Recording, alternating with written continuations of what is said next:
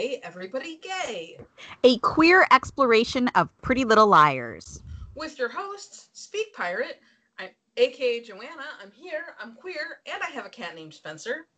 And your other host, LCO123, aka Vina, a proud member of the Church of Vander Jesus, and boy, does she earn that moniker in this episode. Oh, she really, really does. This is like, I mean, I would title this episode Vander Jesus Rising, if Yes. it were up to me. Yes, we are talking about the 5A finale tonight, taking this one to the grave. Wow, there's a lot in this one. There is. I mean, I actually think this is an excellent episode of PLL. Like, we were wondering if this one was going to hold up, and I think it really does. I might be a little more mixed on it. I think it has the finale thing of being having sections of sort of like confusing action or like too much exposition. By and large, I think it is a really fun episode, but I definitely felt the presence of Marlene in certain moments. I was actually surprised when I looked up who wrote it. I was surprised that this was a Marlene episode because I felt like it was I felt like the heist vibes of it were very cool, and I wasn't I was surprised that she had kind of pulled that off. The thing that I like about this episode, it's a fantastic showcase for Mona. It does have, it's kind of a romp. It does have, like, when they're breaking into Radley, it does seem like there's a heist going on. And it gives us a feel for what this world could have looked like if the Liars had cooperated with Mona more often. Like, remember the episode where the Liars' entire plan was we're all going to get to the greenhouse before Emily gets glass in her hair? Like, that was their whole plan, and nobody could keep it together. Not one of them could manage to, like, execute on that. And that was like a very simple one-note plan. That's the level that the Liars kind of operate at when they make their plans sometimes. But now that Mona is involved, like, we have various designated teams carrying out disparate elements of the mission simultaneously, some more successfully than others. Emily. And although it's just fun to watch. Like, we have Emily's frantic Christmas decorating, Hannah being a secret genius, Spencer standing Toby up for his cop graduation due to being in the middle of committing a crime. Good times. It's like, it's not perfect. There's definitely, there's definitely towards the end, we get a lot of thrown together reveals that could have padded out some of the filler episodes earlier on, certainly. But I think it might be the last really fun episode of Pretty Little Liars. Like, one that's such a joy to watch that the viewer you can kind of let yourself be swept up in the camp and not ask too many questions. Yeah. No, I can definitely see that. It is a really fun episode. I think that there are elements of this episode that really do feel like the end of an era. Like, I think this is probably the last episode where Caleb is enjoyable in any way as a couple. Where Caleb actually comes across as like a supportive partner for Hannah in any way. I think that like the whole business with getting Emily's house decorated for Christmas, like, that's such a funny sequence because it almost feels out of step with the show in that it's like they're having fun and they're like doing something joyful and they're like not all scared and depressed. And so that feels like the kind of scene that becomes less and less common as the show sort of teeters toward the end. Yeah, that's definitely true. And I think that, like, as time goes on, the show has to, like, go into more and more contortions to try to explain itself and everything. For sure. And I love that when they're working with Mona, they are able to just hand wave and say, because she's Mona. And I'll give them anything. Like, I'll give them anything that they just want to wave and say she's Mona. I'll be like, oh, tracks completely. Agree. Yeah, and it is funny, like, Mona is so impressive. Like, even I even enjoyed Caleb more this episode because they were interacting. You know, Yes. it's like she has these magic powers. She has chemistry with everybody. I mean, we will get into, I feel like we're going to spend 45 minutes talking about Mona's mom and like what is the deal with Mona's mom, because I find the construction of that character fascinating in this series, and I mean we'll get into that soon, but yeah, it is really true. Like if Mona had actually died, which I remember being pretty convinced that she had, after this episode, what a way to go out. Like this would have been a really I mean, I would have been so sad to lose Mona, but I think it would have been a satisfying sort of conclusion for the character at this point in the series. And in some ways, I mean, there's some ways in which knowing Mona's actual canon ending and then the awfulness of the Perfectionist, like, I do think this probably would have been a more satisfying ending for her character because she does go out as the Vander Jesus. Wow, that's tough. I would prefer for Mona to stay alive just because I feel like as long as she's alive, there's an opportunity for something else. But I agree. This, like, I also think like her death did feel very believable at this point in the series. And I think it's really after this point, the deaths become kind of like every single one. It's like, are we sure? You know, like this is once they once she turns out to be not dead, it really turns the corner, and it gets to the point where like, well, can we trust that anyone is dead? Like, I guess Noel, since he doesn't have a head anymore, but other than that. Well, and I totally agree with that, and I also think that this is the last death that would have really meant something. You know, I think that like both thematically and story-wise, if the show had lost Mona, that would have been huge.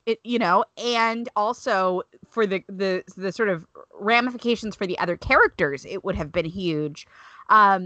Whereas I feel like as the show goes on, it's kind of like, well, we have to kill Rollins off because that guy can't make it till the end. We've sort of painted ourselves into a corner with Noel, so like he kind of has to die. It's sort of just like almost like checking off boxes. Nobody likes Sarah Harvey, so let's kill her in a shower. Like it is this kind of like rote, like, this person has been a B-level suspect for a while.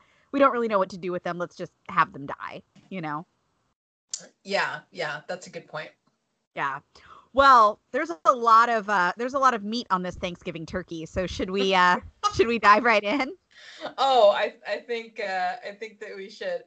So it is still Endless November here on November 57th. Like, it's been literally 46 episodes since it was Halloween, and we've had at least 2 1 week laters. So, here it's still November. The title card reads Thanksgiving Day, which this year, as I said, falls on November 73rd.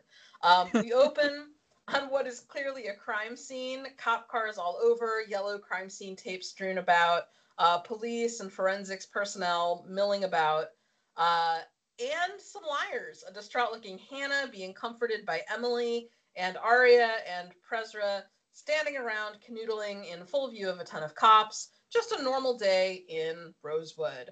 Barry Maple comes over to get their statements. He wants to take Hannah up to the porch, but she doesn't want to go up there again. She can't see it. It's already been too traumatic for her. Aria whispers to Prezra that there was so much blood. No way someone could live through that. Cell phones go off, and the message says, it's all your fault, A.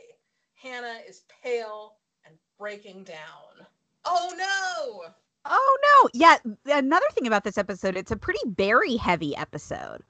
Yes, we do see him quite a bit. Yeah, and it's always a better time when Barry Maple's around. We love our Barry. And no Tanner. After Tanner was, like, skulking around everywhere last episode, today she just, like, overslept and missed the murder.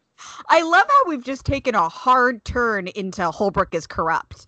Like, There was, other than obviously the flirting with Hannah, like he seemed to be relatively up and up in terms of the investigation, and now it's just like, nope, he's been corrupted. Well, there's a lot, like, there's a lot that's happening in this episode that, like, we're just gonna have to, like, take on faith. Holbrook is corrupt now. Allison has been making tons of friends at school, despite us never seeing her make any friends at school. Like, a lot's been happening behind the scenes, apparently. Yeah, for sure. So we do a classic PLL finale cut to 36 hours earlier. We are at the police station and Allison is getting all hooked up to take a lie detector test. As the lie detector test administrator, I don't know what that person is called, but as that guy is like explaining how the test works, we see that Holbrook is watching through a window. It's suggested to him that he should wait for Tanner, but he does not seem so eager. We learn that when somebody is telling the truth, they are using their memory. When they are telling lies, they are using their imagination. Allie stares daggers through the window in a way very reminiscent of that Spencer Wilden shot from the Hannah's dad's wedding episode. And they get ready to start going through the control questions. Yeah, what a mythological contraption this polygraph is. It knows when you're using your imagination versus when you're using your memory. Like, what a bunch of nonsense. Also, yeah, it is so funny the way that it's like Allison is being framed as like Ted Bundy in this episode. I mean, the way that everybody is reacting to her, like it's suddenly like, talk about like hard turns into a new thing. Like that is very much the mode we're in at this point. Oh, for sure. And this was also like, this was kind of during the heyday of like, you know, in the books, Allison had a twin. And so does Allison have a twin? Is it her twin? What's going on? So when Allison like says her name for the lie detector test, that feels like an important moment, even though it's really not. Also, for like fanfic purposes, her middle name is confirmed as Lauren. So yeah, Lauren, yeah. Allison Lauren De Laurentiis, like that is not a great name. But there's a lot of N's going on there. Yeah, there's a lot of Lauren, like Lauren De Laurentiis. Like Lauren actually recurs twice, but yeah, you know, it is what it is.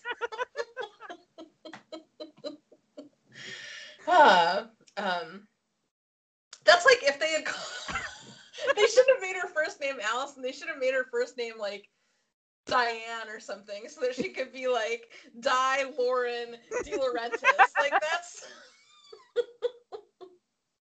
Oh yeah. Anyway, so we're in an elegantly creepy green bedroom. There are a bunch of dolls, the kind that Aria is going to take pictures of later. There's an Eiffel Tower, like you might find in Allie's room. Pillows that could be from Hannah's. A bed that is not unlike Emily's.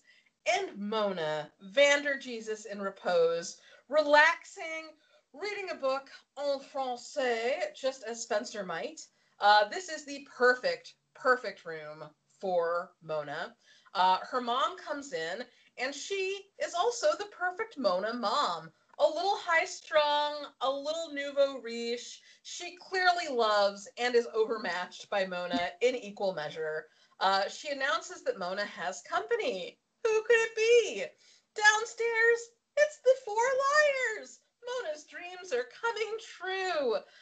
We get a bit of foreshadowing as she asks, why the grim faces? Did somebody die? Things get even better as the liars say they need her help. She asks, what did Allison do? They talk about Allie being at the police station and their uncertainty about what she might say. They've been lying for her ever since she got back, and now everything is up in the air. Mona certainly has a reaction when Spencer says that a lie gets halfway around the world before the truth can put its pants on, especially when she and Spencer both attribute that quote to Churchill in unison. I think Mona might like to go into more depth on pants being off or on, but the liars draw focus to needing to know what story Allison is telling the police. Why, Mona asks, do they think that she can help them? The liars exchange looks before giving her the perfect answer. Because you're Mona. That she is! Oh man. Oh man. What a delight to like get this little window into Mona's home life.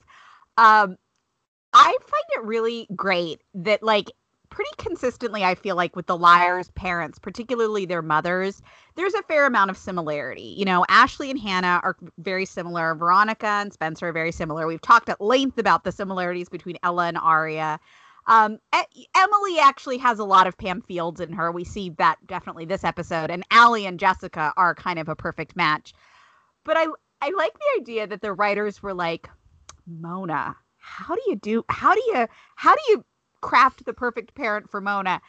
And Leona, I believe is her name. Yes. Is just seems like just the sweetest mom in the world. Like it's great because it's like you sort of would expect Mona to have some like weird supervillain mom or like some kind of Mary Drake like gothy spooky mom.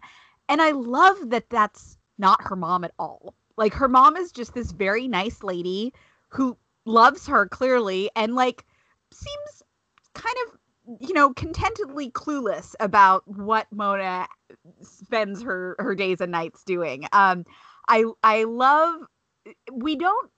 they don't actually say this, but I get the sense that Leona is a single parent. Is that your feeling as well? Yeah, I think that she is. We definitely don't hear or see anything regarding Mona's dad, who I assume is probably like Dr. Evil or a James Bond villain of some type.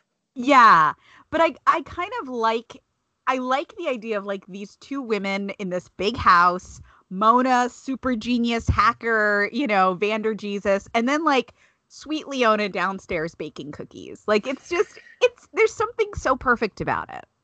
There really is. I feel like the thing that's happening here is that Leona is parenting Hannah's Mona. You know, Yeah. like that's the Mona, and that's the mask that Mona is like, and maybe that's even the real Mona. I think you could definitely make an argument for it. But like Leona is not really equipped to parent like the super genius, hyper adrenalized reality, sometimes villain, like Loki-esque, mischievous, chaotic, good versus neutral versus bad. Like she's not Yeah. really like up for that, but she's doing what she can. She is controlling the controllables. She is baking cookies. She's doing her best, I feel. I completely agree. And I like that they don't play it. It's not clearly it's not written or directed and Janelle doesn't play it like, you know, every time Leona turns her back, Mona's like ha ha ha rubbing her hands together. Like this is Mona's relationship with her mom is real and there's absolutely love there. It's just that, you know, Mona is a very complex tapestry and Leona either can't or won't or hasn't been granted access to seeing the depth and breadth of that tapestry. She's seeing a little section of it. But I also love that Leona clearly is so delighted that Mona has friends over. Like there's very much this energy that like yes, I think Leona is parenting Hannah's Mona. I also think she's still parenting loser Mona in a lot of ways. And Oh. and I think that she sees her daughter as this sort of sweet, lonely girl. And the idea that like Mona has friends over is like so delightful to her. Oh, I think that you're right. That's a really good observation that she is kind of parenting like a lonely Mona. And Mona, I think, is lonely a lot of the Yeah. time. So she's not, she's not like totally on the wrong track with that. But I think you're right too, because like at the end of this episode, she's going to talk about how Leslie is coming for Thanksgiving. She's like setting up a play date between Mona and Leslie Stone, and just she's so delighted by Hannah's presence. Like you Yeah. can tell that Hannah is like a friend of Mona's that Leona was really fond of, but who hasn't been around for a while. Yeah. And so, I mean, I definitely think that Leona ships Vandermeeren.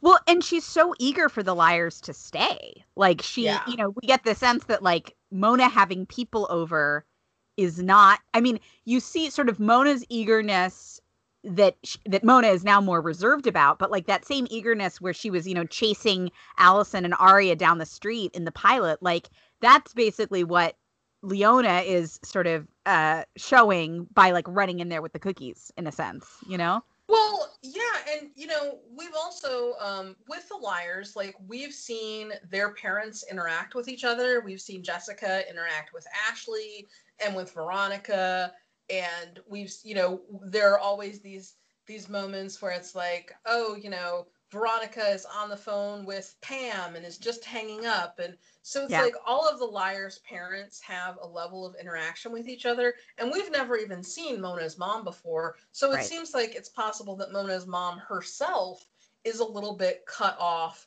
from like the circles of power in the small town of Rosewood. And is lonely. Yeah. Yeah. Yeah, for sure. For sure. So back at the lie detector test, the magical lie detector test, Allison is being asked about that night. She asks she's asked who else was in the barn that night. She names all of the liars except for Spencer. And then the guy administering the test asks when was the last time she saw Spencer Hastings that night. Yeah, and Allison looks straight ahead, and we don't hear her answer. But the point is that, like, this is the case the police are interested in solving, is Spencer Hastings having murdered Bethany Young. Right. That's very clear. Yeah. Back at Mona's, Mona is saying how Allison stole her life from her when she crowned Mona as Rosewood's biggest loser. She was so convincing, Mona even started to believe her. Hannah asks if that means she'll help them. Mona says she knows she owes them for everything she put them through, but she's already number one on Allison's hit list. If she finds out that Mona is siding with the liars, she's afraid to think how far Allison would go to stop her. Spencer asks if Mona is really that scared of her. Mona replies, "Aren't you? Isn't that why you're all here?" Just then, the girl talk is interrupted by Leona bearing a tray full of warm cookies and a special question for Hannah if chocolate chip is still her favorite. Oh, this is a mom, as I said, who ships Vandermeeren. The liars say that they all have to go, and then Mona's mom says she'll pack the cookies up for them to take home. Mona apologizes for taking all of her Allie anger out on the liars, but she does not overtly agree to help them yet. The main body of the liars kind of peels off, but Hannah hangs back because she wants the cookies. Oh, Hannah. I think it's so, like, Mona is so good at playing people to her will. And the whole idea that, like, when Allison first came back, the two armies, it was the Mona army and the Allison army, they were the opposing forces. And that now it's this thing of, like, the opposing forces are Allison and the liars. And Mona is like, well, I really think I should just remain Switzerland. I don't want any heat on me. When it's like, of course Allison would assume that Mona was on the opposite side as her. Like, they've been feuding since the start. But I love the way that Mona sort of positions it like that to make it be this thing where the liars basically have to beg her to join their team. It's brilliant. Mona, she's so smart. She's so smart. So the other liars are over at the door. They are asking Spencer about the Melissa video. Spencer says that the video getting out helps no one, and any way they slice it, it is going to look like she is an accessory to murder. Meanwhile, on the other side of the living room, Hannah is getting at her cookies while Mona is staring at her longingly. They'll see each other later at school. There's sort of this just very sweet moment between Leona and Hannah where we really get the sense of this great deal of warmth that these two people feel for one another. You can tell that Hannah kind of adores Leona, and you can tell that Leona really adores Hannah right back, which I love that. especially since because of like the way that the liars always have to be like kind of on even footing friendship wise with each other. There's not a ton. I mean, I guess there's like the Emily and Ashley thing, but there's not a ton of like specially highlighted relationships between like a mom and a different liar, if that makes sense, because like everybody has to be equal friends. So I love that we get the hint of like this particular closeness between Leona and Hannah. It's really sweet. And Leona asks Hannah about Mona and Allison and if things are starting up again. Hannah confirms to Mona's mom that Mona is indeed afraid of Allie. Mona overhears this. Yeah, I love this. I think this is actually a big moment of Hannah trusting an adult to like let them in a little bit about what's going on. Yeah, that's a good point. For sure. So Mona like listens on the stairs and then she runs up and makes a phone call requesting that a message be sent. Code A. She's planning something major. I like how, A is almost always, well, except when we're doing the whole like he, she, it, bitch terribleness, but like A is almost always referred to until like with female pronouns a lot of the time. And I like that could double as like, like if Hannah was A or something, because it's right. Like, has Hannah just triggered something by saying this to Leona? So a bespectacled extra unlocks the brew for Mona, but gasp, her army isn't here. Where is everyone? Lucas is the only minion left, and he says that everyone believes Allison is a saint and Mona is crazy Mona. This swing seems really fast. The last time we saw Allison interact with anyone other than the liars at school was when the whole cafeteria was cutting her dead after she slapped Mona. Seriously, a single scene of Allison trying to win non-liars over since that happened is not something the show decided to bother with. Also, Allison hasn't even been in town. This is very much a Noel is rich, Noel is not rich. Cece is a magic billionaire from the stock market kind of a plot point. Anyway, back to the scene at hand. Mona looks in a mirror and asks if Lucas thinks someone can be crazy and not know it. He says if she starts believing that, Allie wins. Mona is like, not me, her. She thinks Allison has gone, bad mental health language alert, full socio. Yeah, yes. The use of the word sociopath is like suddenly that is the moniker we have decided on this episode. It's a little bit like New York, New York, New York. It's like sociopath, sociopath, sociopath. Yes, Blue Snarf, sociopath, New York. Yes, that's like when you pull the string. That's what the doll says about this part of the season. Where's the beef? So that is just going to continue into the next scene at school. The liars plus Mona are in the bathroom. I feel like that Mona has been waiting for like the moment that she's called to a liars bathroom summit. It's like all the times that she's been the one listening in on the conversation and now she's part of the circle. Like, this is the dream. So Mona tells them that Allie agreed to the polygraph. How does she know? She's Mona. And why would Allison put herself in harm's way? Either she believes she didn't do anything bad or she's playing a game. Mona suggests that Allison is not having fun anymore because she can't play with her dolls. She stole the game, Mona suggests. And Aria, as always, is the person who's like, this thing that we all decided 3 episodes ago, that's what you think is what's happening? Allison, Mona suggests, assembled the perfect group. Smart for Spencer, loyal for Emily, admiring for Hannah, and Aria. No, compassion for Aria. They go full in on Allie's a sociopath, which seems, perhaps a bit extreme, but the suggestion is that she loved playing with all of them because she could never get bored, which I feel like goes to the theory that you talk about sometimes, that Allison was a little bit in love with all of the liars. Aria has to take this moment to make it about herself, saying that she always wondered why she was picked. And Mona suggests that Arya is fun to mess with because when you don't feel anything, it's so fun to play with somebody who feels so much, which I feel like is kind of a backhanded compliment. But Arya, I don't know, she seems to interpret it okay. So they basically declare that Alicent is A. Hannah whispers that she never loved her. Arya chooses to co-opt that as well, saying she never loved any of us. I think part of my like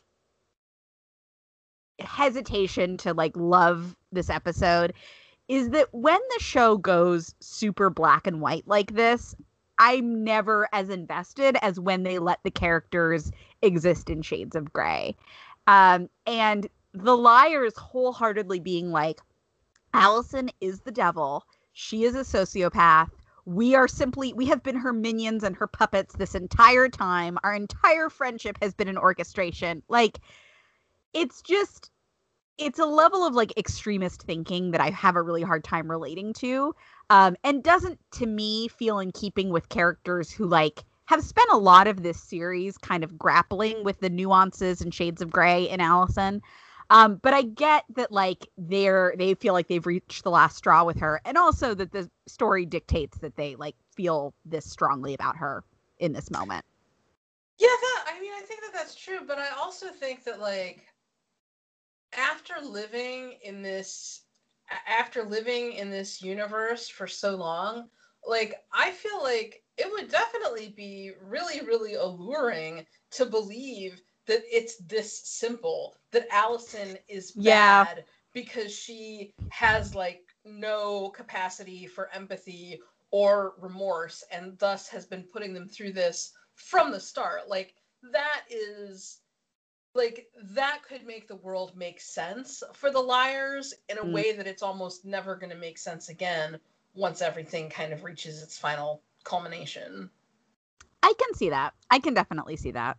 Also, I've been listening to a lot of Olivia Rodrigo the last 2 weeks, and so every time they're talking about sociopath, I feel like it's like Emily is singing that song about Alice being like a damn sociopath. So anyway, Spencer suggests that Allie is basically selling them out to the cops, making them seem guilty of everything. Mona says that she will find out what Alicent said to the cops so they can start to get their story straight. Why is Mona helping them?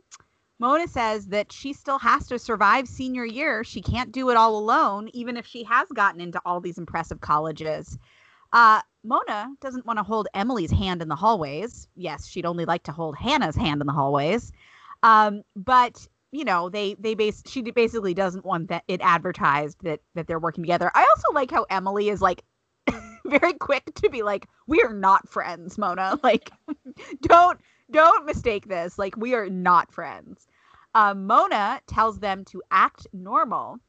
They can't even tell their bed buddies what they're up to, which Mona loves being in on a secret with the liars that they can't tell their bed buddies. Just then, Cindy and Mindy walk in unison. Mona greets them, and then they like do a weird like poking their little heads out of the stalls as the liars leave. Another thing that I also love about Mona basically expositioning this new Alicent theory is like, who is the person who knows how much fun it is to play with the liars? Who is the person who knows how to treat the liars like their dolls and make them dance like their little puppets? It's Mona. Like, Mona is basically describing her own process and like extrapolating it onto Alicent. It's great. Yeah, it's next level. But also, you can kind of tell, Spencer is really like strung out during this episode with the thought of like the cops are going to be kind of springing on her for Bethany. So Spencer is not in leader mode as much as she normally would be. And I think that there's just like a sit back and be passengers element here, where like when Alicent was in charge, the liars could just like, okay, Alicent tells us what to do, and then we do it. Like, I think that they have a certain amount of comfort, even though it's Mona, just having somebody who's a really strong planner and a really strong personality kind of guiding the ship. And Mona totally knows that. I mean, I think she's sort of intentionally flooding them and overwhelming them a little bit because it's, she knows that she'll kind of get the reins that way. Yeah, 100%. Yeah. So elsewhere, Emily is at her locker and she drops a book. This is, of course, the lesbian bat signal for Paige to appear at her side and assist her. Do you think that Emily just like goes around dropping her books like throughout the day just in the hopes that Paige is gonna like appear like a chivalrous knight to help her every time? Because it's happened so many times. I know. It's like they ran out of ways to start scenes between the two of them. So they were like, well, we'll have her drop a book. Well, or does Emily have some like early onset arthritis in her hands, like due to some kind of repetitive swimming injury? Like she can't hold on to them, so they're constantly falling to the floor, and then Paige is swooping in. Well, could be. So they have a small conversation about Paige's date and how the two of them, Emily and Paige, never got to have their talk. This concludes with Paige saying she's tired of talking and just kissing Emily instead. Boy, Paige is lucky she survives season 5 because this is a total redux of Tara and Willow getting back together on Buffy, and we all know how that ended. Which actually I wonder if that's like deliberate, because in the Entropy episode, Tara shows up and makes this big speech about everything they need to do to fix their relationship, and then asks if they can just skip it and for Willow to kiss her, and that's like how they get back together. And then like Tara dies in the next episode. Here, Paige is leaving town in the next episode, so we're now entering like the golden 2-episode period where the queer women get to be happy before the writers know it's going to be taken away.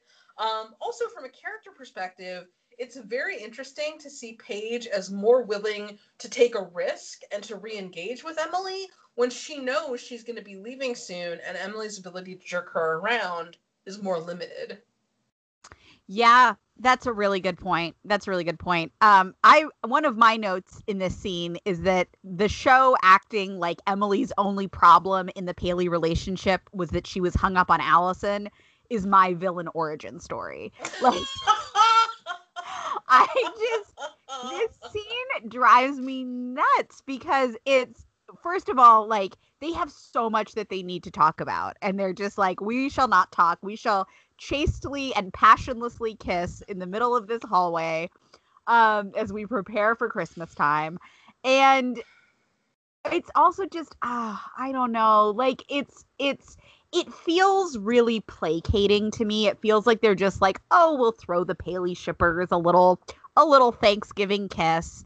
When it, like, the show is not doing any work on this relationship. Paige is about to leave.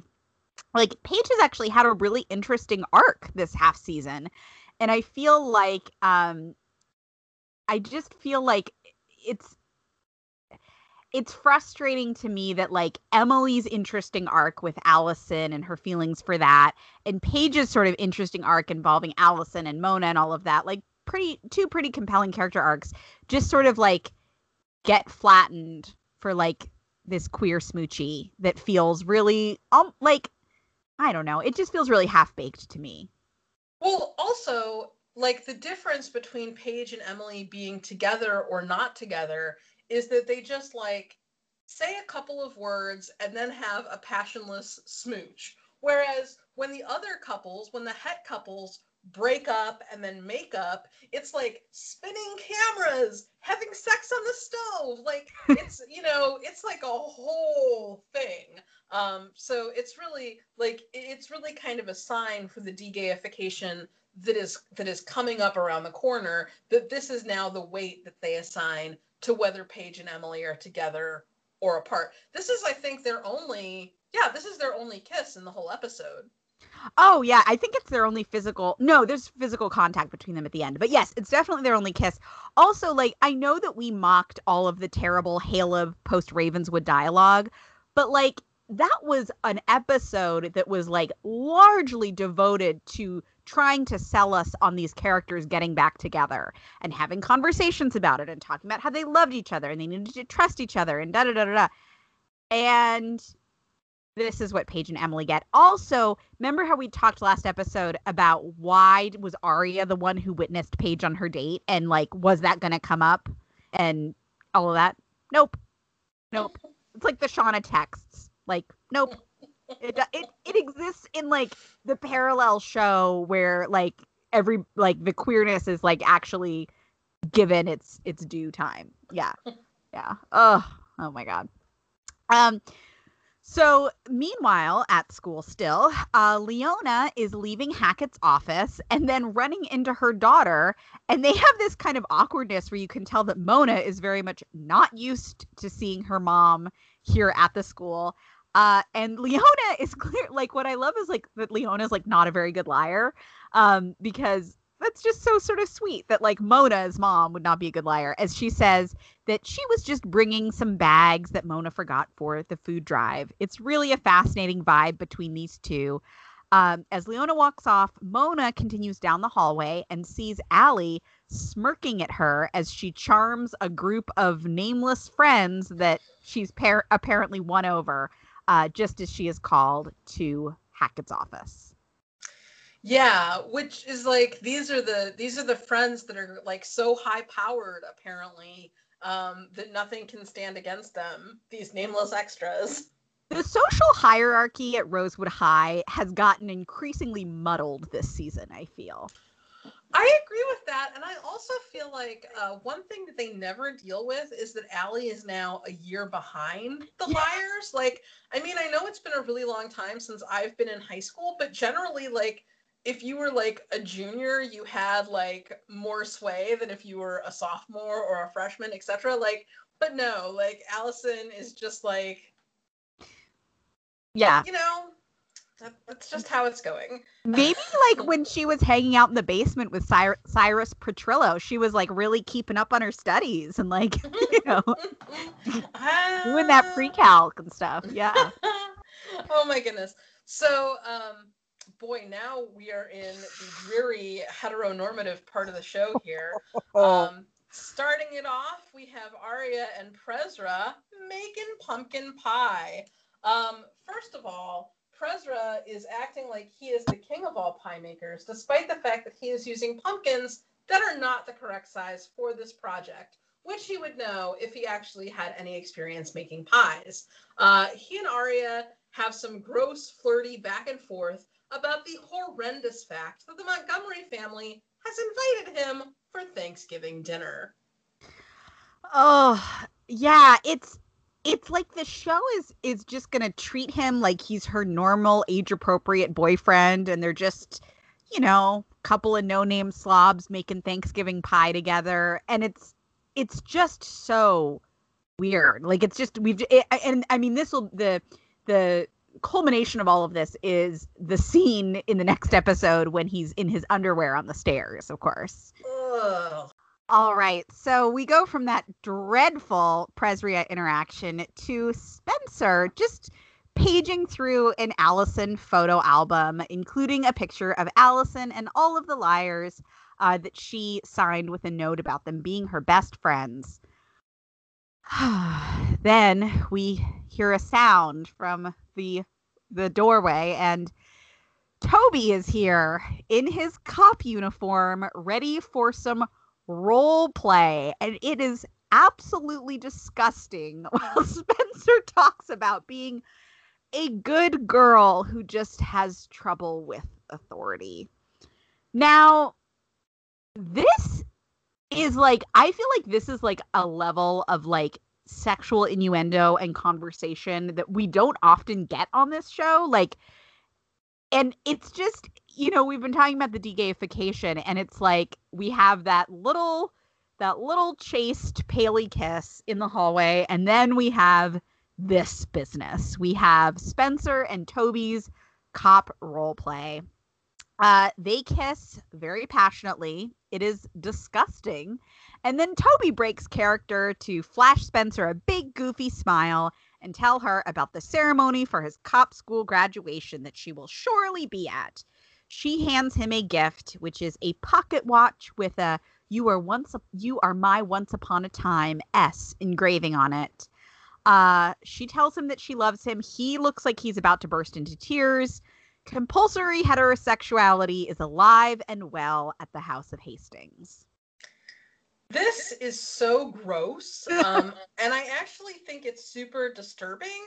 Yes. Because it truly is an insight into Toby's character. Like, he really does want this level of control over Spencer. And he really does want to see the rest of the world as flawed and inferior to himself. It does turn him on to feel like he is the most moral and has the most authority. And that is exactly why he should not have a badge and a gun. Yeah, and it's also, considering all of the very inappropriate interactions that the liars have had with actual police officers, it's like very creepy to see it all being kind of like toyed with and sexualized here in this weird way. And like, even for Spencer, like, I don't feel like Spencer would joke about having trouble with authority. Like, that, I don't know. It's just, it's weird. It's like a very weird thing to put in this episode. It is. And if what you want is this particular role play, go get some like costumes from Halloween USA. Like, don't go to cop school and decide you're going to become an actual police. Oh my goodness. Maybe Toby was just like, look, I know Spencer. She's extremely thorough. She needs all of the, the T's crossed and the I's dotted. She will only do cop role play with me if I am an actual cop. Well, listen, we never saw Toby go to cop school. We just heard about that off screen. So we don't know that he didn't just go to Halloween USA, get this costume, and start showing up to the Rosewood Police Department. I mean, do we think that they would notice if he wasn't a real cop? That's no question. I don't think they'd notice at all. So speaking of the cops, Lucas is lurking around outside the door of Barry Maple's office at the Rosewood Police Department. He wants to know if this is where he applies to be a high school liaison. God, why not be asked if you can be hired as a whole-ass cop? If they'll take Toby, they'll probably take you. But Barry leaves the room to get him the paper application.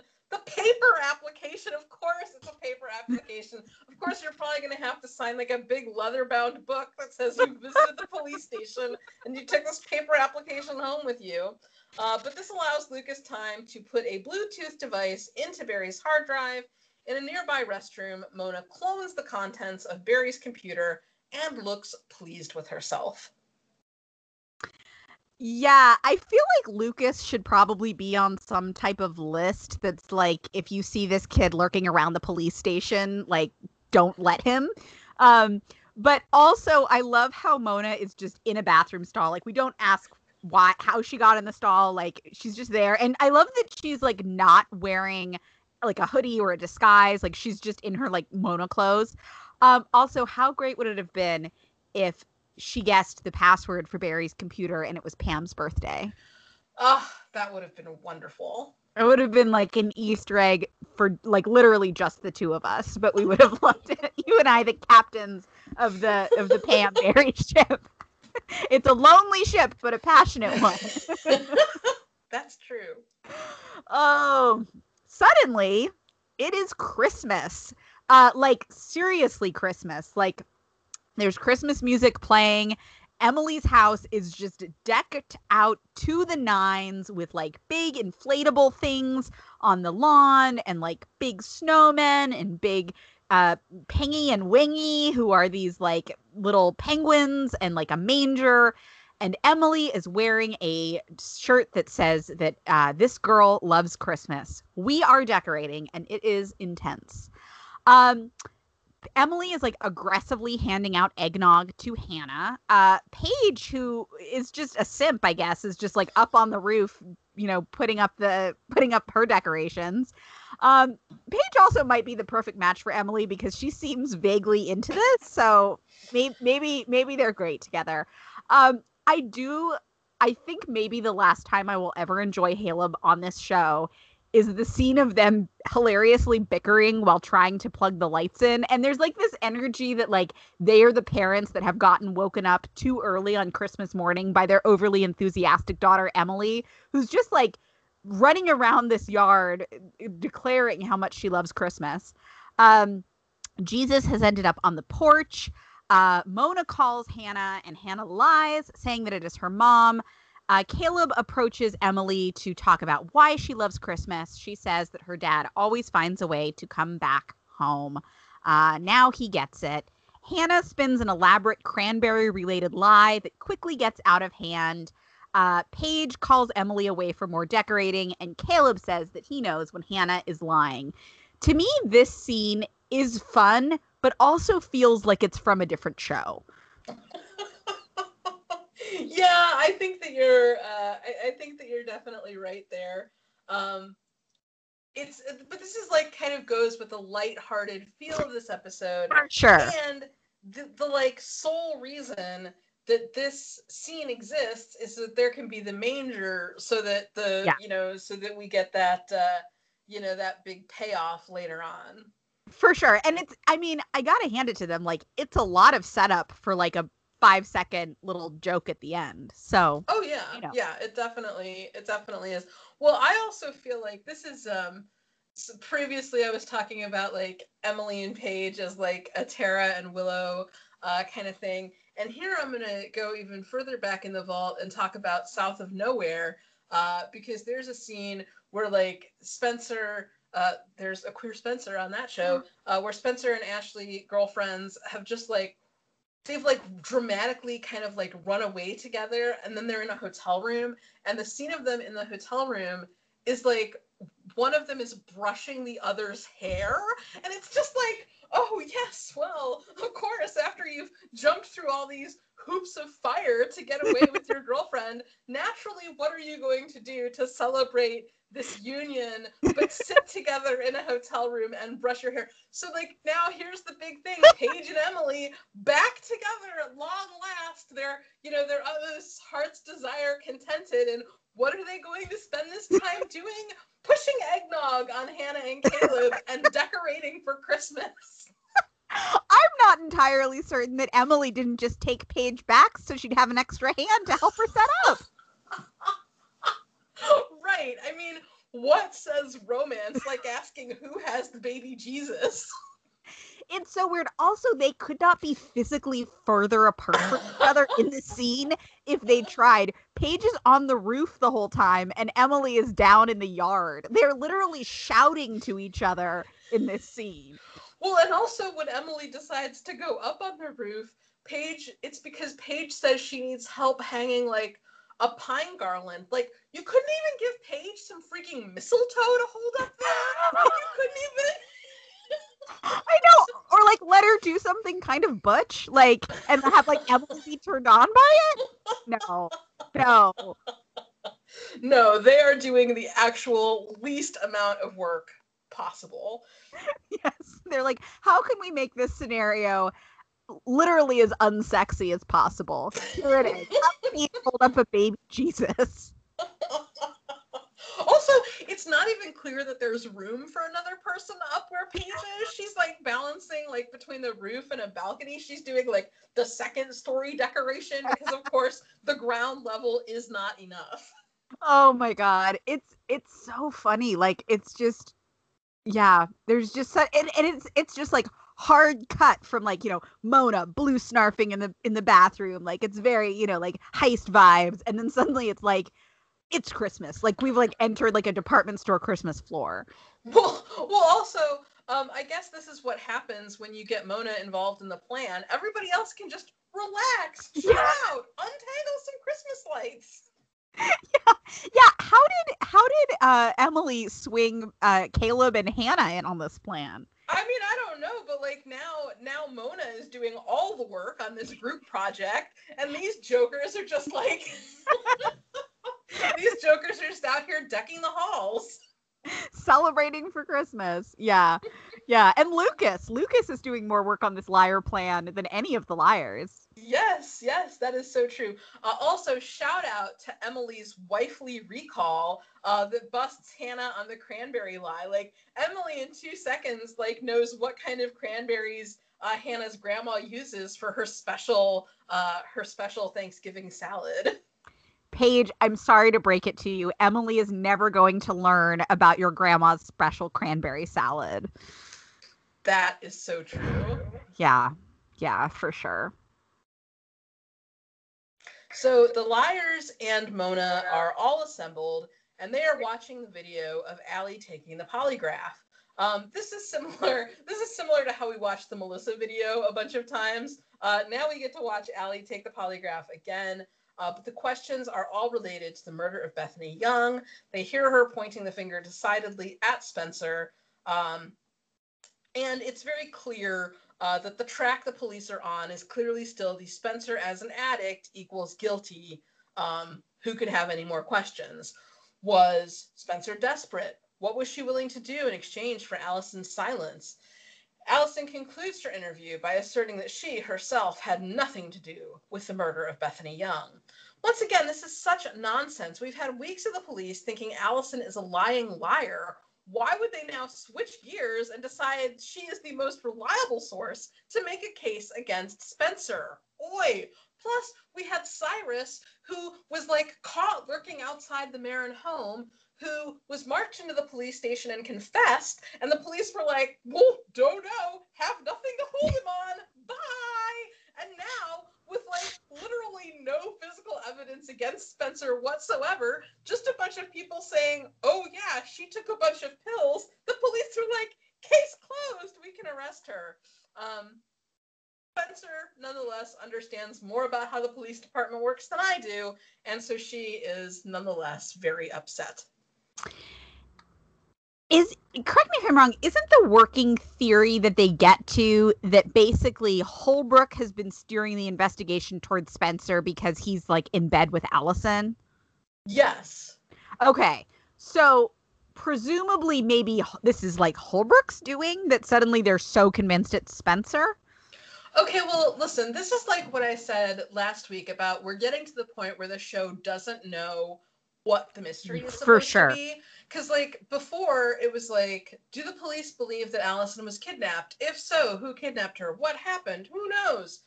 Also, who killed Shauna? What happened there? New York, New York, New York. Plus, who killed Bethany Young? Who was Bethany Young? Da-da-da-da. So all these balls have been in the air. Now it seems like the police have decided the one that they're going to care about right now is Bethany Young, making sure that Spencer did it, etc.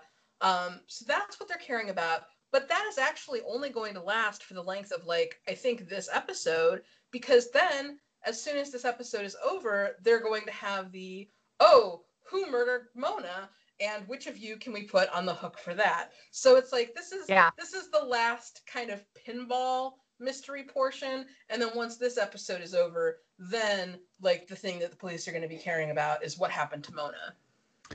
Which is so reminiscent of the post jump, where it's we have Charlotte's murder and then weirdly pivot into Sarah's murder and Roland's murder.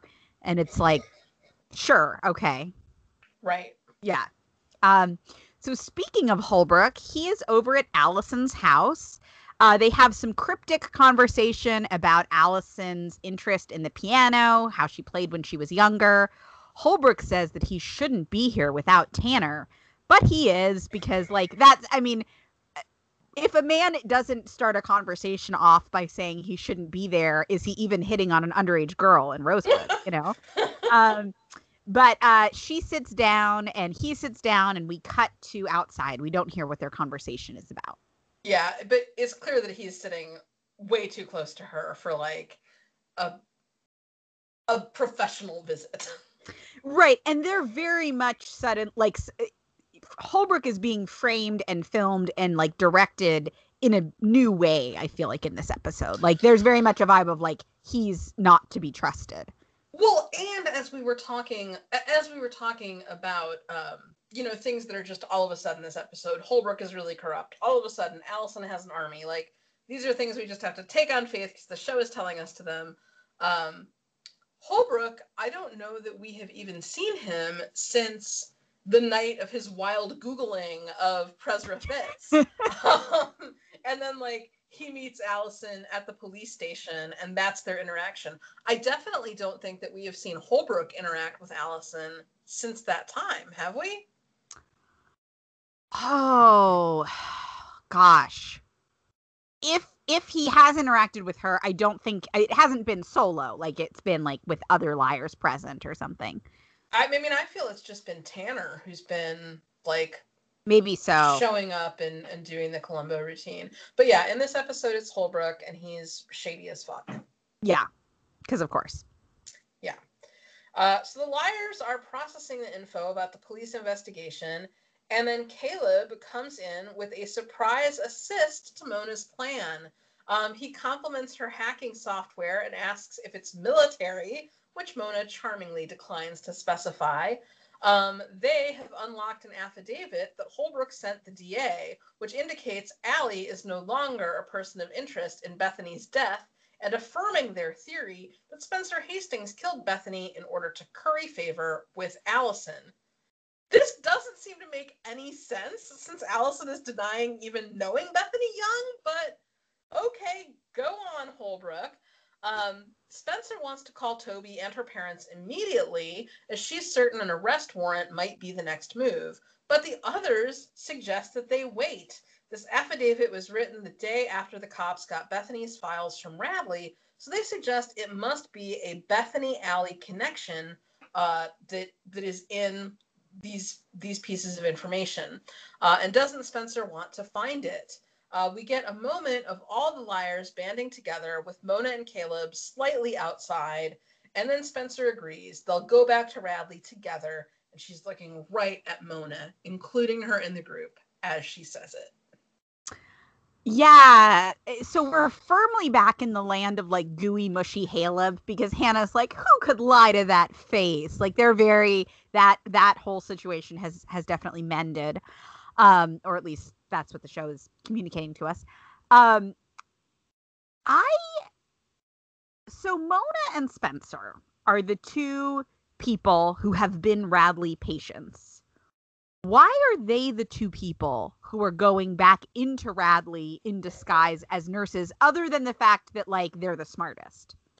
I mean, I think that that's it. And I think that probably Mona has to go because Mona actually knows how to accomplish this mission. And yep. I feel like Spencer is not going to let Mona go in there by herself because they don't really trust Mona to that level. Yeah, I guess so. It's just so funny that it's like literally the two who have been patients here are like the two who would like be most likely to be recognized by a staff member. Exactly. Yeah, it is really funny. So we cut to the plan.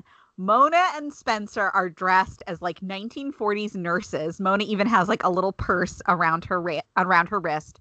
While Caleb and Hannah sit in the car as like team hack. Caleb's doing hacking. Hannah has an ear set. Hannah also seems a little fidgety and nervous here. Spencer gets a message from Toby about the ceremony. Mona says, they're going to try to do this fast and basically advocates for Spencer to lie, considering that they are breaking some laws here. Yes, what a situation. But of course Hannah's nervous. She's like working a plan with her, her like open boyfriend and her secret girlfriend. It's stressful. There's a lot going on. Yeah. Yes. Meanwhile, Emily is on the phone with Paige, canceling plans because of being mildly sick. Apparently having overdosed on eggnog. It sounds like Paige might be, somewhat concerned, but Emily acts like it's no big deal. Then we see Allison appear in the doorway to Emily's bedroom. Her opening line is that she didn't mean to scare her. While Emily claims she wasn't scared, Allie says she saw the hair on the back of her neck stand up. They go back and forth, Emily saying she hates having them not speaking on Thanksgiving Day of all days.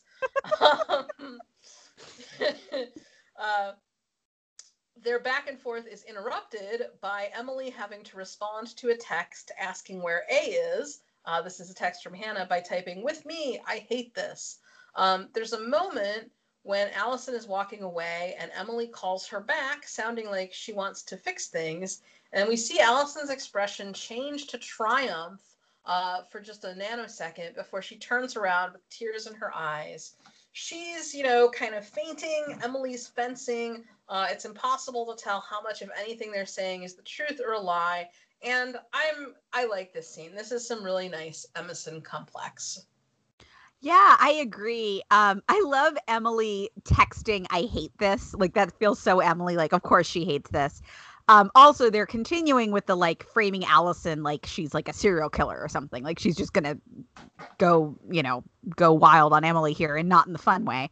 But I love that look from the like kind of triumphant look to like the look of tears on Allison's face. I also love how Emily repeatedly whispers to herself in these alley scenes, like, "The loyal one, I'm the loyal one." And it's like, Allison wasn't there for that bathroom conversation, Emily. She doesn't know what you're referring to. Well, also, I think it's super funny that this whole episode is like you said, they're turning Allison into, like, Ted Bundy or something. And so the whole framework is like, Allison is a sociopath. Allison's capable of anything. Who knows how far Allison might go? But then they're like, oh, but she still likes Emily. She won't hurt Emily at all. We should have Emily create a distraction. I know. And, like, have Allison come to her bedroom when, like, oh, yeah. I think they just felt like, well, if we want Allison out of the way for a little while, have her go to Emily's bedroom. We'll see what happens. I wonder if Emily was like, "You guys, this is so important to me. I will do whatever it takes." And they're like, "Emily, like, it's like, we don't want you to make yourself uncomfortable." She's like, no. I will do whatever it takes to keep her occupied in my bedroom for a long period of time, just for the sake of the group. Aria is meanwhile observing her art class in the dimly lit, creepy-ass art room, nodding over to nurses Mona and Spencer. Aria holds up another nurse by spilling some paint and then loudly yammering on about her desire to be a dancer. Oh, Aria, I feel like, as always, her part of the caper is, like, the least well thought out and the most reliant on improv. But Nurse Mona and Spencer are able to go over to where the other nurse was and get into what they need to get into. First of all, that's so Aria, that her whole thing is to, like, spill some paint and then act like she can't possibly clean it up on her own, which is valid because we're going to see her trying to clean up this paint and using, like, no cleaner, but just having paper towels that she's, like, slopping the paint further over the floor. But I can't believe they are letting her volunteer still. Yeah, no, I know. Yeah, it's I had assumed that she was not allowed back here anymore, but apparently she is. But I also feel that the improvisational chatter that she does with this nurse, which includes things about, like, her level of klutziness, her middle name, how she wanted to be a dancer, how she's too short, how, like, the level that Aria is coming in at here is, like, Jenna's hat party level of frantic. Yeah, well, also, I feel like it's this nurse is in a similar boat as the woman who sends Hannah the drink at the lesbian bar, because she doesn't say anything. Like, so she just, like, comes over, like, hands over the paper towels, or maybe she does. Does she say something? I don't know that she does. I don't know that she does. I think Aria just starts, like, talking at her, which is hilarious. I love when Aria has to do that. But yeah, so this is all happening, and it's all a diversion so that Spencer and Mona can steal the master keys. Yes. Outside in the car, Hannah and Caleb see another car pull up to the building. Holbrook gets out, and the two of them panic, which includes like frantically trying to hide, Caleb pulling the passenger side visor down, having some papers fall on him. Holbrook enters the building, and Hannah calls a code red light, like the cherry on top of a cop car. Mona does not want to withdraw. They are in the main records area. I love Hannah in this role. It's very Hannah as the switchboard operator. Her like doing the codes and all of that. It's really fun. So back in the art room, while Aria is still trying to clean up this paint spill, Holbrook suddenly towers over her, saying that she's made quite a mess of things. She seems very suspicious of him, and he asks when it all started. The lies, the cover-ups, the murders? But this is all in Aria's head. In fact, he's actually asking when her volunteer program started. She says a few weeks ago, LOL, time means nothing. He asks if Aria has an interest in the mental health profession, which just makes me laugh that Aria, like, I cannot picture Aria taking enough of an interest in anybody else to be like, I need to get a job in the mental health profession. And then there seems to be he's connecting this to Bethany, whether this was related to Bethany Young. She asks if she should call her parents. He says not yet. Then he tries to do his own Columbo move, a little less smoothly than Tanner, asking if her working here was Spencer's idea. She firmly tells him no. Oh, man, Aria. Elsewhere, Hannah is leaving a voicemail for Emily to see if Allison is still with her, because Holbrook is at Radley and Hannah is in a panic. But just because they're on a stakeout mission and things are in the process of going sideways, that is no reason for Caleb to not immediately confront Hannah about the pages that fell down from the visor. What is it? It's a list of colleges. But, he says, these are all colleges that normally brainiacs go to. You know, there are ways to start a conversation about what a person is looking for in their future, what interests them about these schools, but starting from a point of acting like Hannah isn't smart enough to be interested in them, that is a choice. Also, sure, they include schools like Brown, Stanford, and Oberlin, but they also include NYU and Northwestern. Hannah reveals that she did really well on the SCT. She did kind of good on it. How good, Caleb wants to know. So good that the guidance counselor called her in to see if she cheated.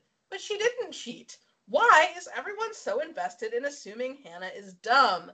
Caleb looks slightly proud of her for a second, to which I just say ugh to his general demeanor, and also ugh to the fact that, like, this again is something we're just, like, it's doing a tell, don't show. Like, we never saw Hannah taking the test. We never saw a guidance counselor accuse her of cheating. We've never heard about any of this before until this very moment.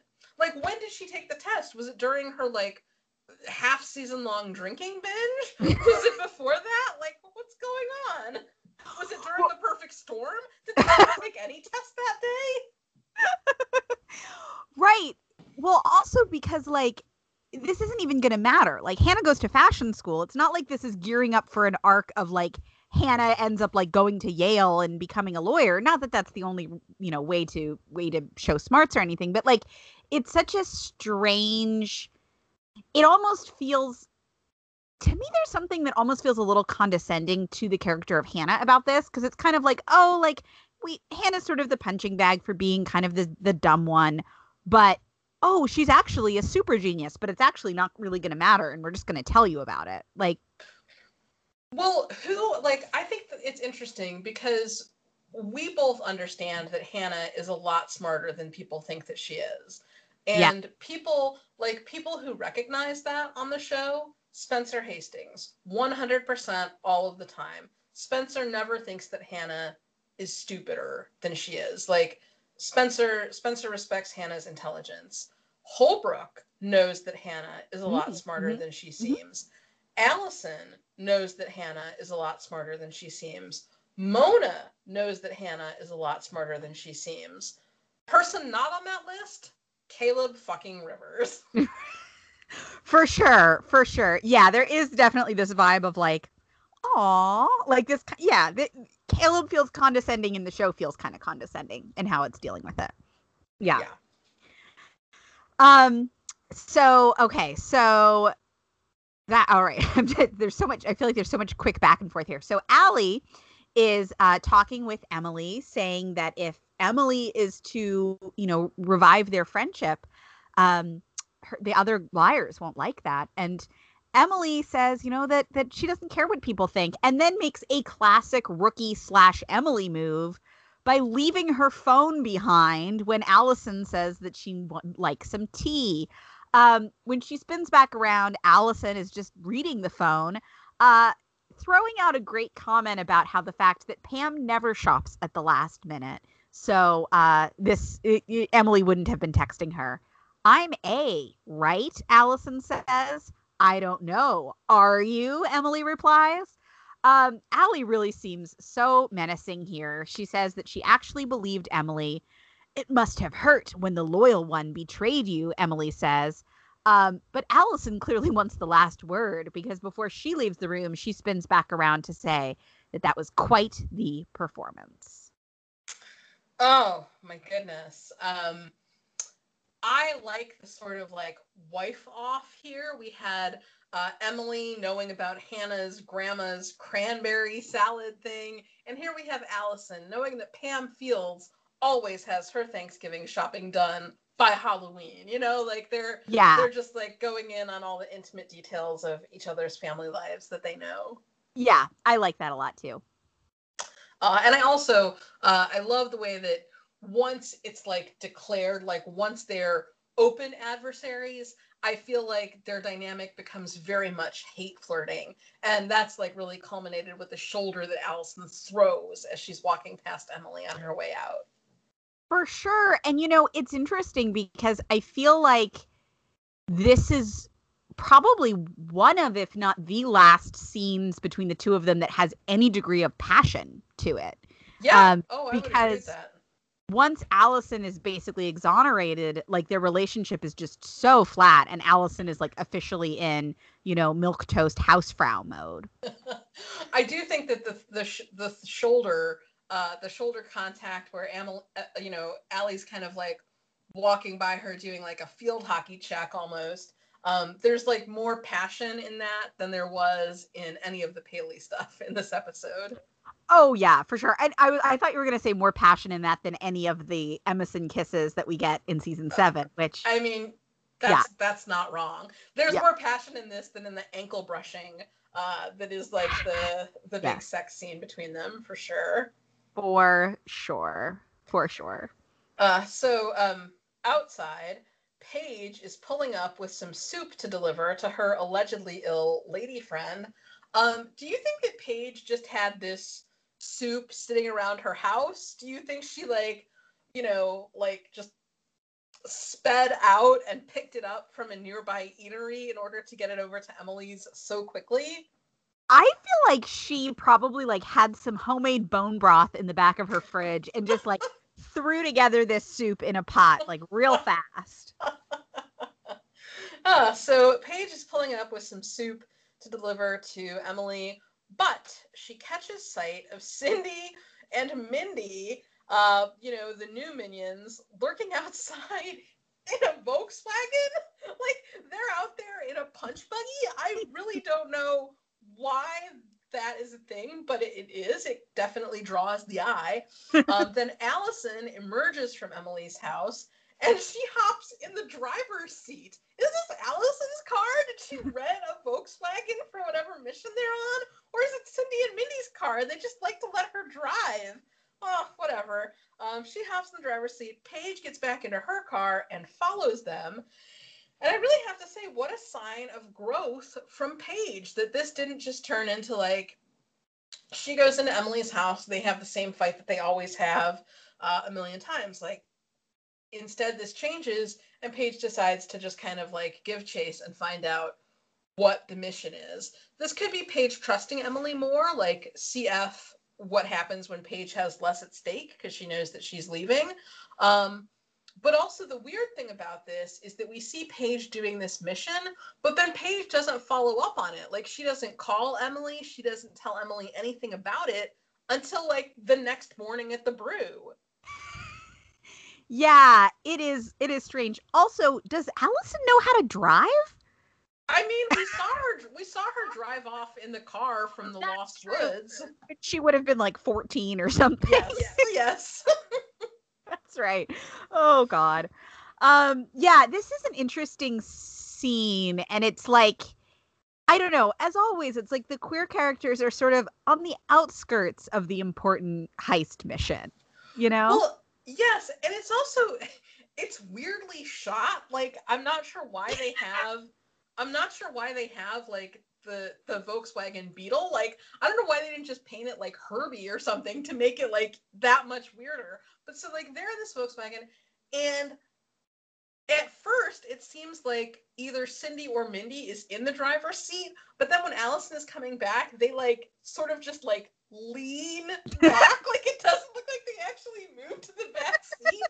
So I'm not sure if they're like laying down and Allison is sitting on them. Are they operating the pedals and Allison is steering? I don't know what is going on here, but it is weird, and I cannot fault Paige for deciding to follow to see what the heck is happening. Well, also, even the way they film Paige watching it is kind of weird. Like, it's like this weird kind of like low angle shot, like she's crouched down. It is strange. It's definitely strange. Meanwhile, Mona and Spencer are digging through the Bethany files, finding a bunch of tape recordings of her sessions. Spencer tries to sort of play casual as she inquires about Mona's various college acceptances. We learn that Mona's gotten early admission to basically everywhere she applied. She has a whole bunch of choices, while Spencer reveals that she hasn't heard from anywhere. Well, if there's anything I can do, Mona chirps with a smile, and Spencer replies that she's done plenty. Mona starts packing up the stuff, while Spencer weirdly decides that they need to listen to one of the tapes right now. Bethany is saying that everything she told her was a lie. And as they're listening to that tape, Spencer is looking through a file and they piece together the information that Mrs. D was having an affair with Bethany's father. Did Allison know Bethany? I feel like at a certain point in the series, the like way to connect characters just became, oh, Jessica De Laurentiis was having an affair with that person. Don't worry about it. Yes, again, some lazy writing. But I am going to point out that Hannah has called a code red light. There is a cop in the building. The only thing standing between them and the cop is Aria and her paint spill improvisation. So that might be one indicator to hurry. Also, Spencer is theoretically on a clock because Toby has his cop graduation that she did want to get to. But now that she and Mona are just, you know, cozy together in the records room, Spencer Hastings certainly doesn't seem to be in any hurry to leave. She's like leisurely reading through the files, having them listen to a tape together, starting up a little small talk about where Mona might go to college. I just think that's interesting to note. That's all. It does seem like if Spencer was more eager to get to this graduation, there are different steps and choices she could be making. Yes, I also want to note that Mona says that she also got into Brown, but they didn't give her a full ride, so she's not interested. I do want to note that Brown was a college that was on Hannah's list that we saw when Caleb pulled it down from the visor. And because this is the amount of work that the props department is putting in at this point, one of Hannah's notations about Brown was mascot, brown bear. So I think that we can assume that if the brown bear is not Hannah's reason for being interested in going there, that it might have something to do with Mona Vanderwall. Oh, props department never change.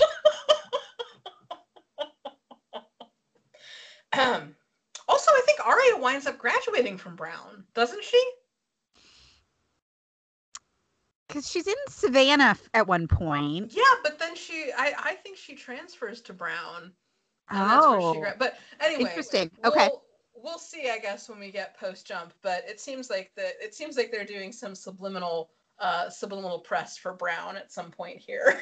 Well, an interesting thing is that the show is very uninterested in the college lives of the liars, I feel. Yes, that cannot be denied. Yes, yeah, they don't really care about many of the details of who ends up where for how long or any of that. No, it's a void. Speaking of voids, elsewhere, Toby is leaving the brew in cop uniform and leaving a message for Spencer saying he can't wait anymore. Call him. He's an authority figure.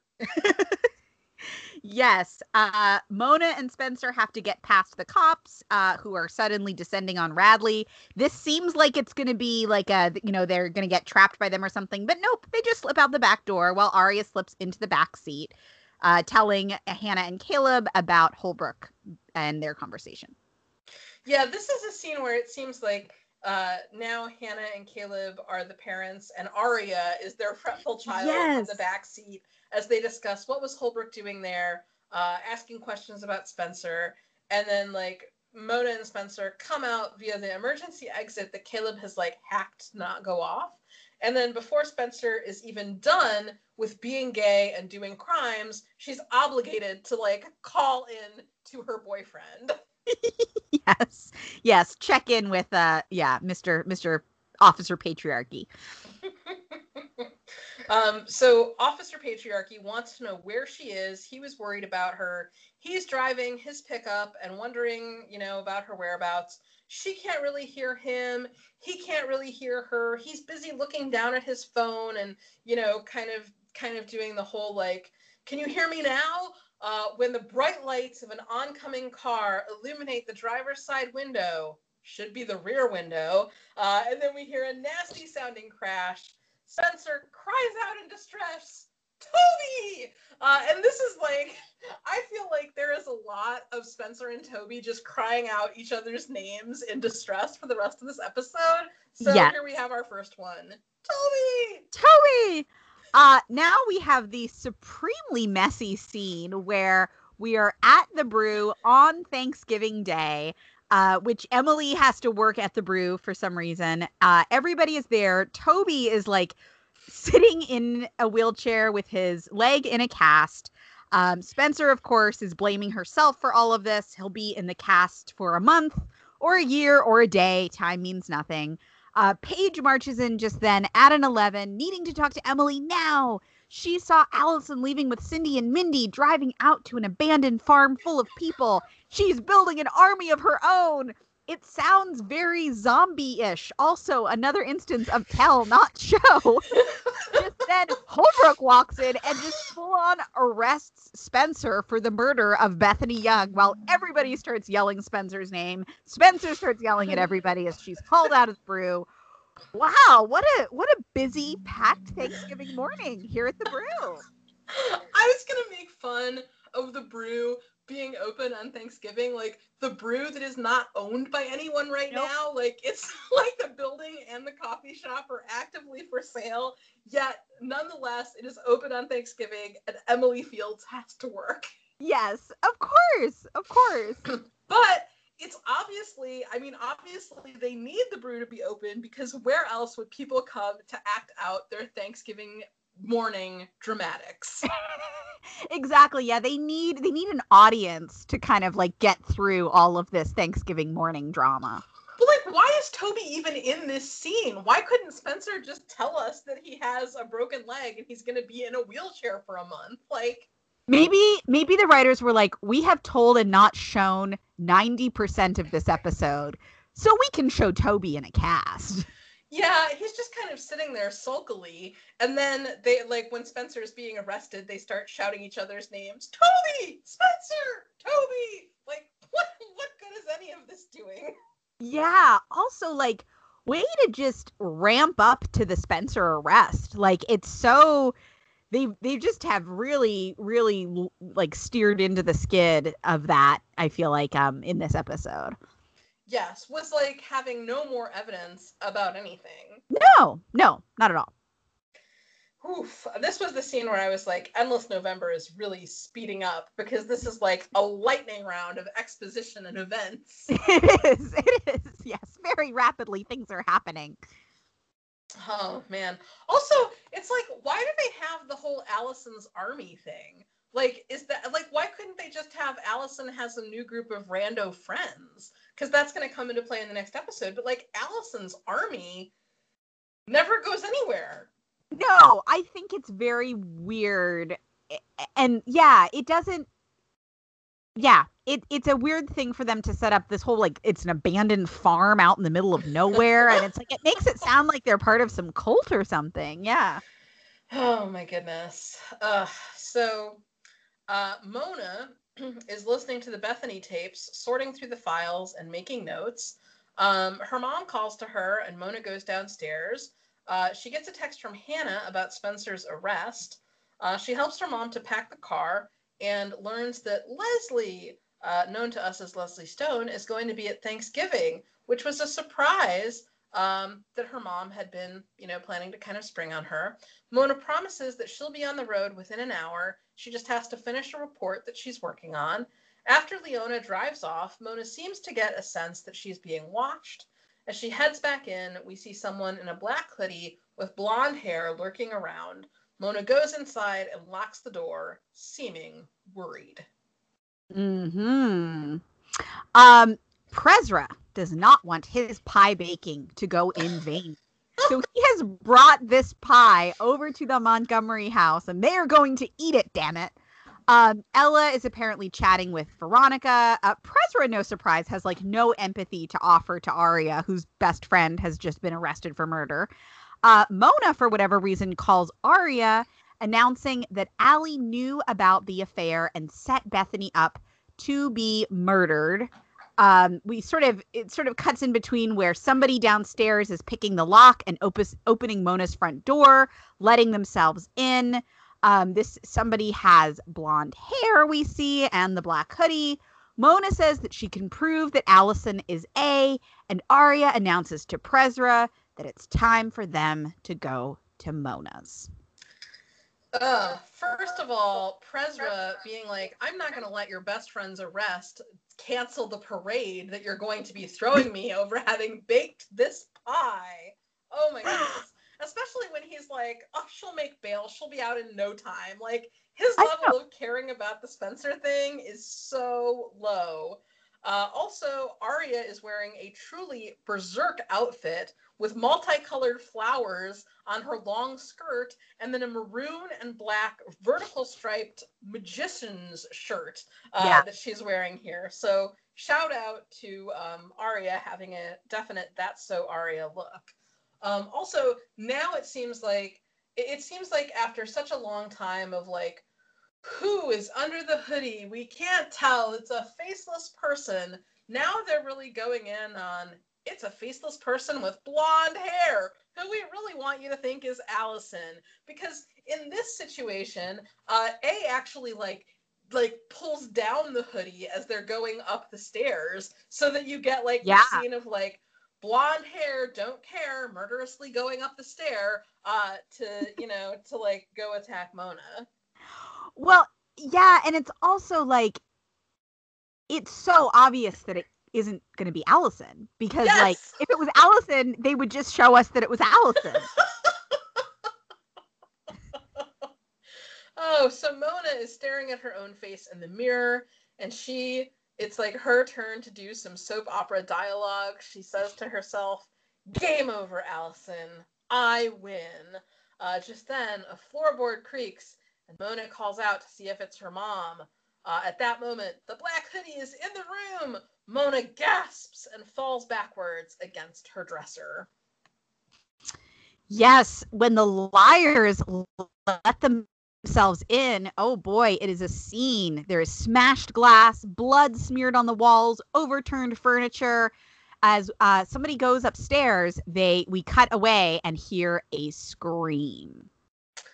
And then we're back outside where we were at the beginning with the police tape, the cops milling around.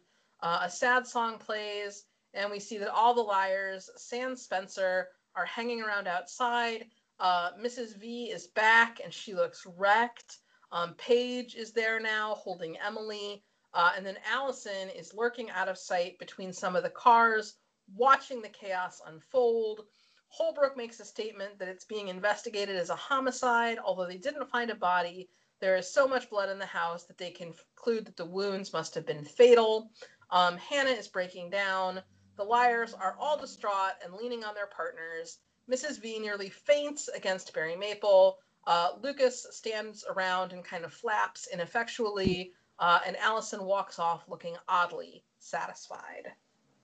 Yes. And then the music continues as over at Emily's, the baby Jesus is being replaced with a Mona doll. Mona's transformation into Vander Jesus is complete.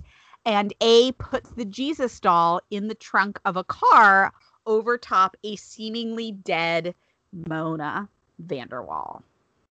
And the camera zooms in really closely on her eye, which is like glassy and open. And she really does seem dead, but of course the Vander Jesus will always rise again. Of course. Absolutely. Absolutely. And then this is an interesting thing. We have, that was A-Tag the first, and then we get A-Tag the second, which is that A has photoshopped the liars' heads into a picture with some mountains. They then cut out the picture and place it inside a snow globe to let us know that Christmas is coming to Rosewood. I love whenever A does arts and crafts. It's really fun. Well, yeah, I mean, and they've had a busy episode. They had to kidnap and possibly kill Mona. So now they just get to, relax at home and work on their Etsy shop. And don't we learn that like most of this was set up by Mona? Well, we learn eventually that Mona was planning to fake her own death here, and that all of the blood is because Mona has been like systematically saving her blood in order to like make it seem like she had been killed. And I don't really remember what exactly her plan had been, but it doesn't go off. Like, it doesn't go according to plan, and now she has been kidnapped by A and is from this point forward in the dollhouse. Right. And so this is like where Charlotte like double crossed her by putting her in the dollhouse because that like wasn't part of the plan or something. Right? Right. Yes. Something of that nature. Yeah. Yes. Yeah. But so that is the end of 5A, seemingly the death of Mona. Big moment here. Big moment here. What are your final thoughts? Oh, I just think that I think that this episode really galloped along. I think it was, like we said, it's not perfect, particularly when they are kind of throwing everything at the wall in the brew in the last 10 minutes. Especially because, like, you get to the point where there are 10 minutes left in the episode, and it's like, wow, there's a lot of stuff that still has to happen here. Right. Yeah, that they really raced through. But I think that, I agree. We've gotten some really nice moments in the early part of season 5 where we did get characters have a chance to breathe a little bit and reassess. And it seems like this is an episode where they just like throw everything into motion again. And it's just kind of like racing headlong into this final shot of Mona possibly being dead. Yeah, it feels like a bit of a reset in a lot of ways. It's like Caleb are back together, Spoby are firmly together, Paley are back together, Allie is like officially like it's kind of like we've had a half season of Allie being a liar, and now it's like she's on the outs with the liars again.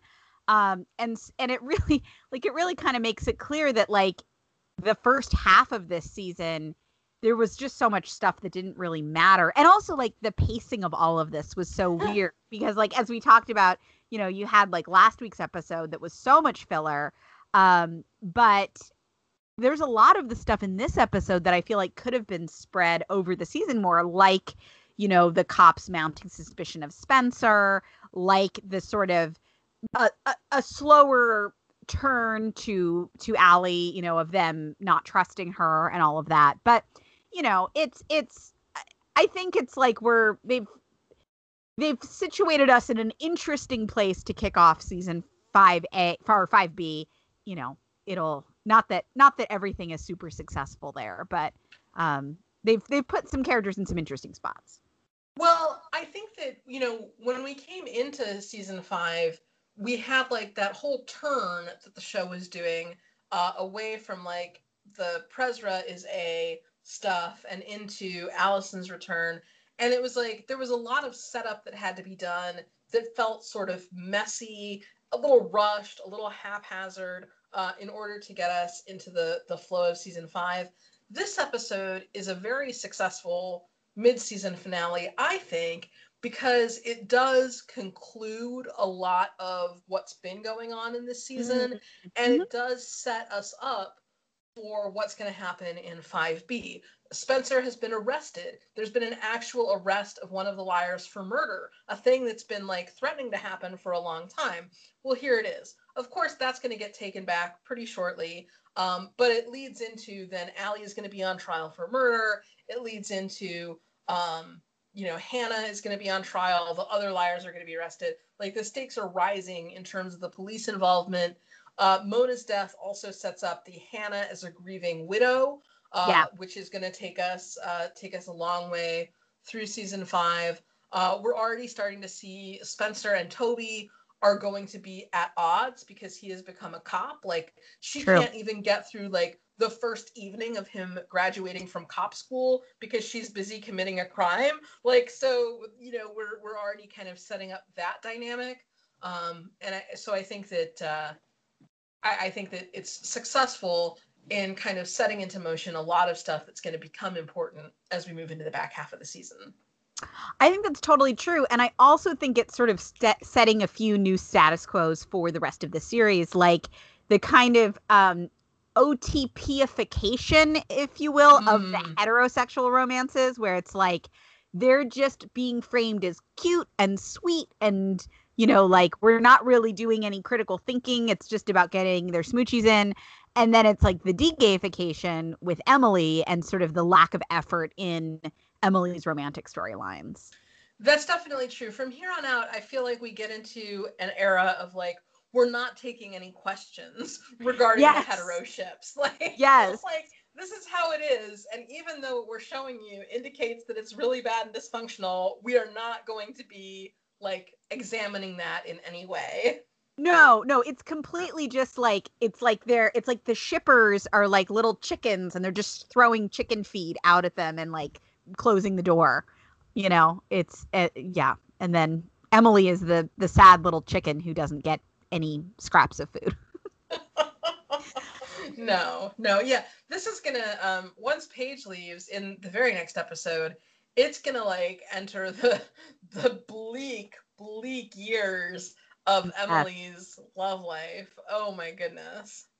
Yeah, and I mean, it is really bleak. I mean, does she have any romances until Sabrina?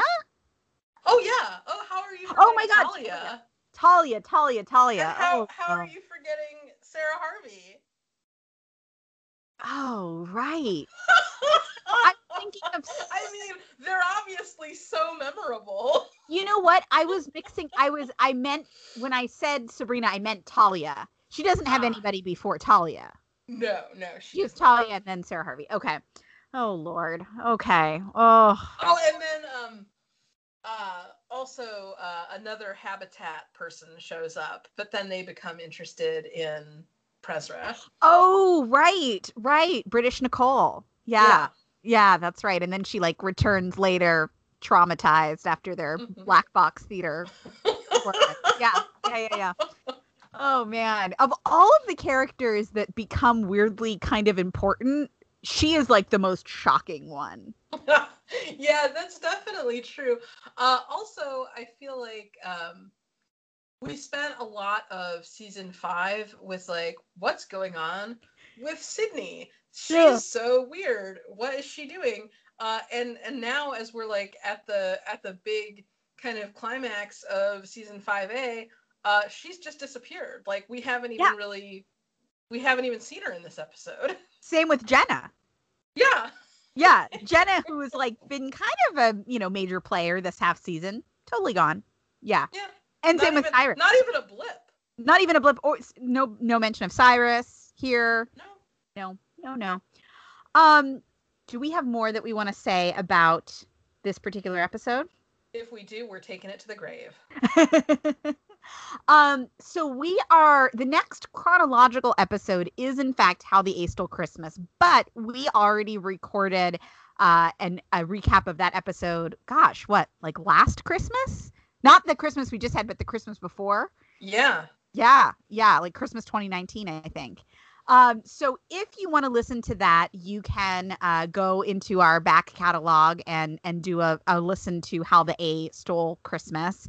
But since it is Christmas time in Rosewood, we are going to keep the Christmas cheer going by doing a little talk about the movie Happiest Season, which we were planning to talk about over the holidays, and then other stuff got in the way. So we are going to do a little springtime conversation about the highly controversial, I would say, lesbian film Happiest Season. I can't wait. Yeah, I feel like that'll be an interesting discussion. Yes, and then the next chronological episode of the series is Through a Glass Darkly, but we'll have a little bit more bonus content before we get there. So if you have thoughts on this half season, or on what's to come in the next half season, you can, of course, send us an email at everybodyapodcast@gmail.com. You can also check out our Instagram at everybodyapodcast, or send in a rating and review on iTunes. We would appreciate it. We will be back next week for a trip to another strange little small town. It's so true. It's true. Happy Pride. Yes. Take care.